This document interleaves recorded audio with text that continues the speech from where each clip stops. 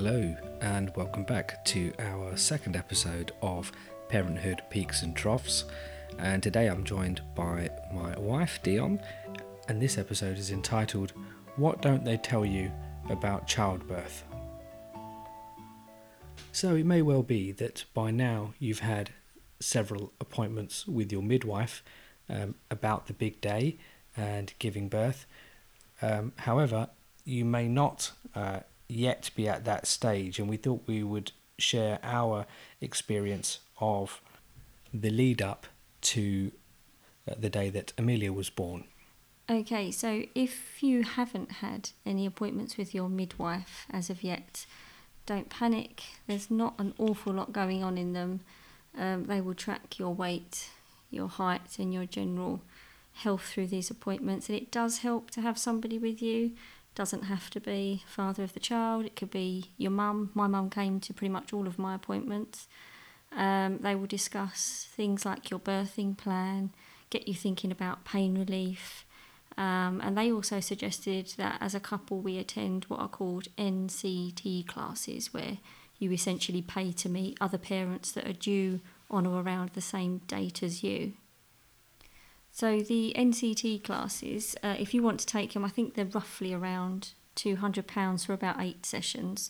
One of them will specifically cover breastfeeding, but you'll go through run-of-the-mill things like changing nappies, discussing what pain relief options there are, breathing techniques, shaking the apples, which we'll touch on a bit later. That was particularly fun. Looking at the different effects of different drugs, winding children, perhaps children who might have colic.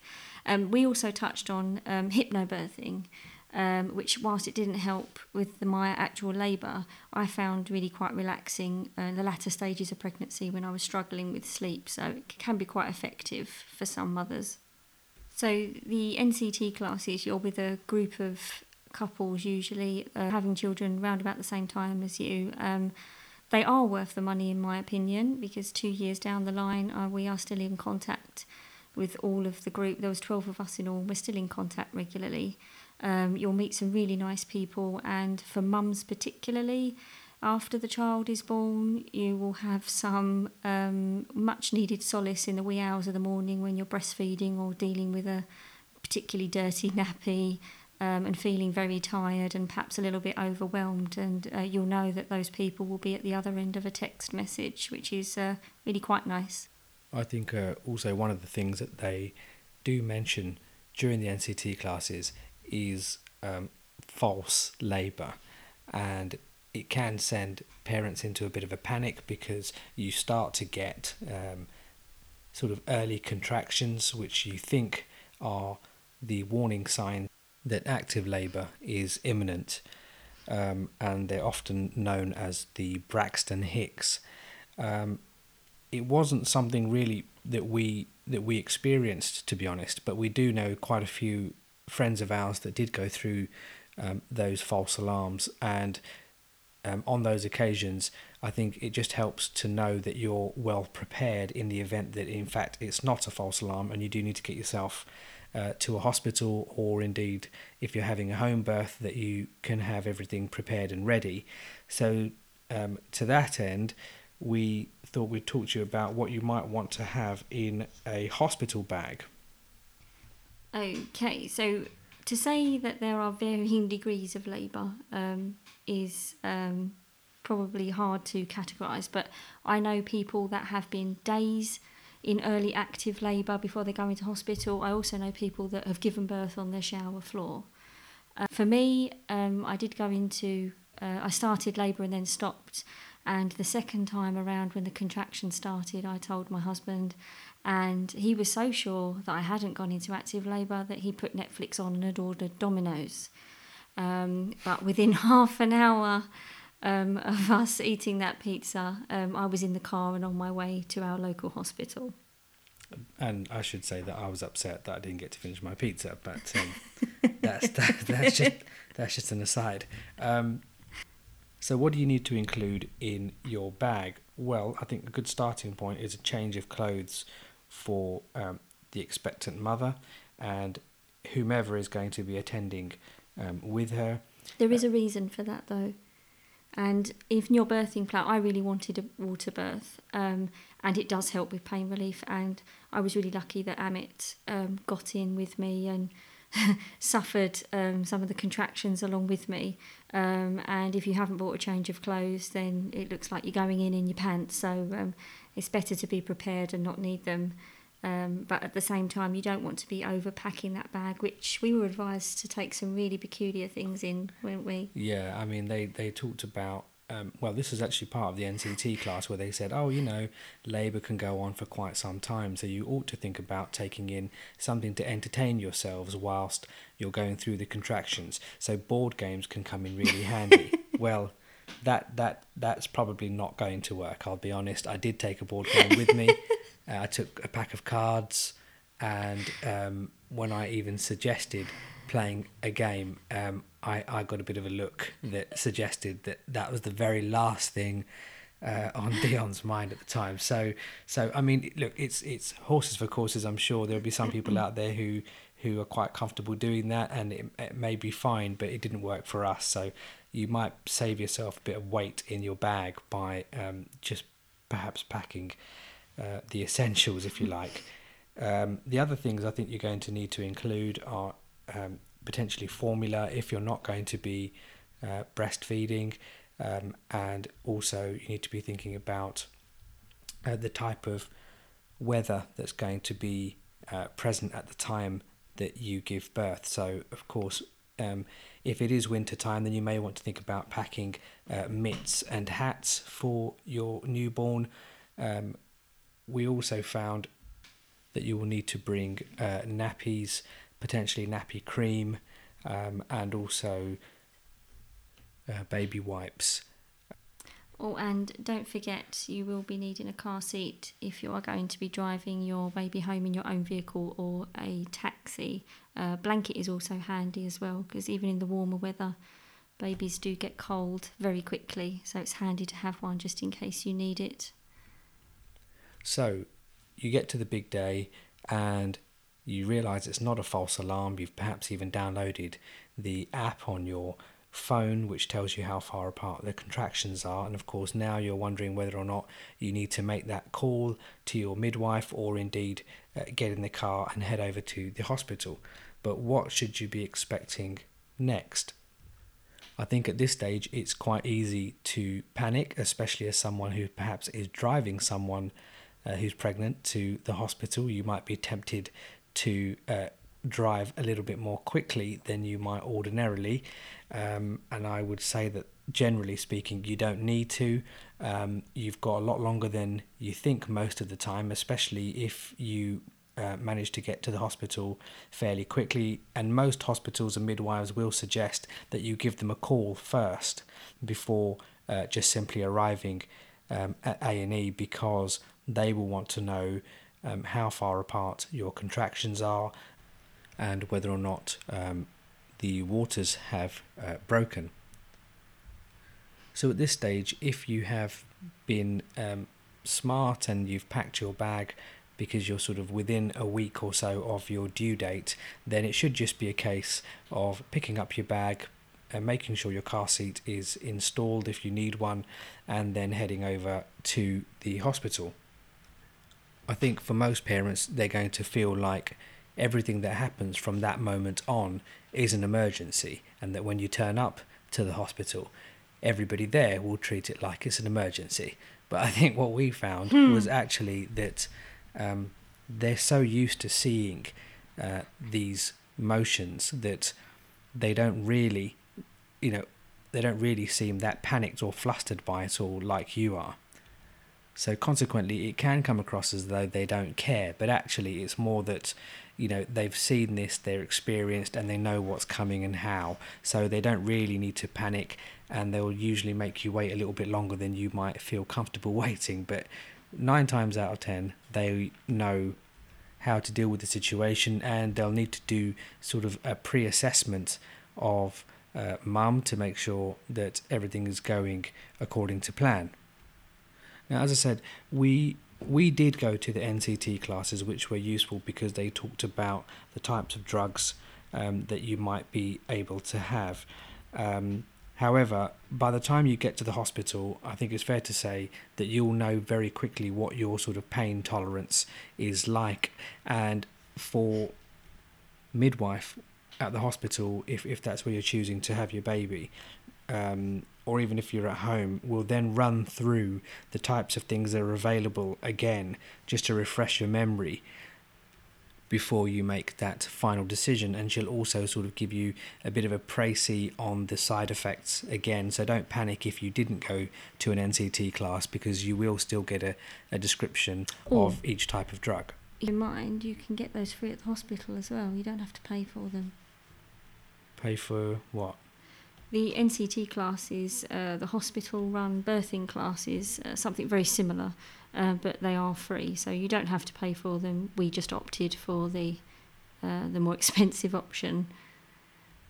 So that's a useful tip after the event. Don't pay. It might have been handy for me to have known beforehand, but there we are. So what's going to happen then once you've arrived at the hospital? Well, you're going to be placed into a room initially, and a midwife is going to check how far dilated you are. She'll also be checking the distance between your contractions. That's not comfortable, by the way. I'll pre-warn you that. I'm not trying to scare anybody, but it's quite uncomfortable, especially if you're going through active contractions. But after that initial assessment, they will, in theory, give you a room and go through what your birth plan was and is, and if they can accommodate it. Also, whilst it just pops into my head, when you go and see the midwife, you will start filling out your book that has all your details as a mother and how you're working your way through your pregnancy. You will need those notes, midwife notes, when you go into hospital. So make sure that in an ideal world you're carrying them around with you the last fortnight before pregnancy, as I was advised. But certainly they should be in your hospital bag to show whichever active midwife is on duty that evening at the hospital, because you may have any sort of pre-diagnosed medical conditions, or there may be other factors such as if either of the parents is what's it called when you can't stop bleeding? Yes, haemophiliac. Yes, important things like that will get written down, so you must have your midwife notes with you when you go into hospital, or indeed if a midwife visits your home if you've opted for a home birth. Okay, so if you were lucky enough, like me, that I was 5 days early, so I didn't have to be induced, so I can't really comment on any of the procedures that the hospital go through with that. But I went into active labour quite quickly, and for me, I realised I had an incredibly low pain threshold, and it was really quite painful. So pain relief that's open to you. Initially, when I went in, they will give you the gas and air, which I had to have an injection for because it made me quite nauseous. Other things that are really helpful without any form of medical intervention, things like warm water, so standing in a shower, sitting in a bath, I found quite a relief early on. So pain relief that I experienced, I had diamorphine, which takes about 20 minutes to kick in. It's effective for around 2 to 4 hours. I honestly couldn't tell you how long mine lasted because I think I was completely out of it. Some people have an epidural, and I've heard that can be incredibly effective, and I have to admit, if I'd had the chance, I would probably have opted for that straight away. However, I think it's important to say that with the epidural, there is a risk that it can complicate the pushing process towards the end of the labour, because you are pretty much numb from the waist down, and therefore you won't feel your muscles around your pelvic floor. So it can mean that it will take longer for your baby to arrive, and potentially they'll need to have intervention with the use of forceps or ventouses. So you do need to weigh that up against using the more powerful drug, that is the epidural. You also need to balance it against the fact that the epidural itself is a type of local anaesthetic that's administered into the lower spine, which can carry its own risks and can take longer to recover from than just simple gas and air or diamorphine or pethidine, depending on what your hospital offers. So it's well worth doing a little bit of research into that before you make the decision on the day, and then you can make an informed choice before agreeing to any one of those drugs. So you've attended your antenatal classes, whether they're at the hospital or with the NCT group. They will go through breathing exercises with you. I found that for me, it went right out of the window with the pain. You don't focus on anything else. But if you're really, really one of those people that has a strong mindset, that was something along with hypnobirthing I've heard can really help mums out. They don't need any intervention. Other forms of pain relief, if you're having a water birth, as I said, it does really help. As also does like a hot water bottle as well in the early stages as well. I found personally it does get very, very, very painful. If anyone tells you it's like really bad period pains, don't believe them. It's nothing like that. That being said, you will have plenty of support from the hospital. You'll probably have family members around you to help. And when the time comes for baby to come, Mother Nature is a wonderful thing, and your body will take over, and that baby is coming out. So you can't stop it. It does burn, I won't lie. I chose not to be cut. Some women do, but it is painful. There are stitches afterwards, but when they put that baby in your arms for the first time, those hours of agony seems to somehow fade into the background, because that baby you've been waiting to meet for months and months and months and months and months is now laying in your arms, and it's a feeling that I didn't expect, certainly didn't know it existed, and it's an amazing feeling to hold your baby for the first time. So you will get through it. So dig deep. There is definitely a light at the end of the tunnel with a baby. Yeah, and I definitely agree with Dion there that the moment that you get to hold your child for the first time is really quite special. So do make the most of it. So what happens next then? Well, you'll usually have the baby weighed, be cleaned up, and then put your baby in your clothes for in the first set of clothes. They'll do all of that usually while they're sorting mum out as well, if you needed stitches and things like that. Mum held baby whilst you were holding my hand, if I recall. Yeah, I mean the stitches are again a pretty uncomfortable stage for mum after she's been through potentially quite a few hours of labour, but as I said, that's balanced against the fact that you've now got shiny new baby with you to look forward to. And after that process, you're then taken usually to a different room where you will be required to feed your baby for the first time after they've checked you over. And this is the point, of course, where hopefully you've made the decision as to whether or not you're going to be breastfeeding. But if you are going to be breastfeeding, then usually the midwife will then come over at this point and try to help you get the baby to latch on so that you're doing it properly and that you're getting the right technique. And I think it can be quite tempting to want to leave the hospital as soon as possible. I certainly did want to get out of there after spending, several hours by this stage in the hospital. It was also a very warm day, so that hospital ward became very, very hot. And after not sleeping all night, and yet I know, perhaps I really didn't have much to complain about, but it's surprising just how ratty everyone became, really, when you're sleep deprived, when suddenly, all of the adrenaline has now sort of worn off and you just want to get home and take baby home and introduce baby to the family.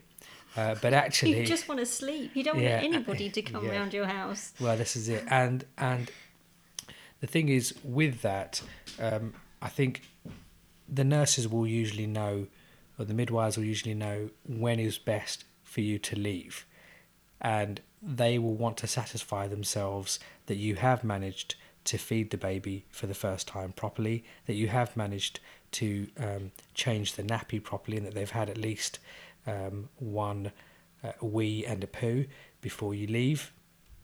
So take it from us, don't rush that process, and if they suggest staying in for a little while longer to make sure that you've got those basics down, then it probably is a good idea to do that. Not least because it will give mum a chance to recuperate a little bit more before going home, because once you get home you are then on your own. So once you get home, feeding baby, you may have opted to breastfeed. I did try it for a few months. I wasn't very successful at it.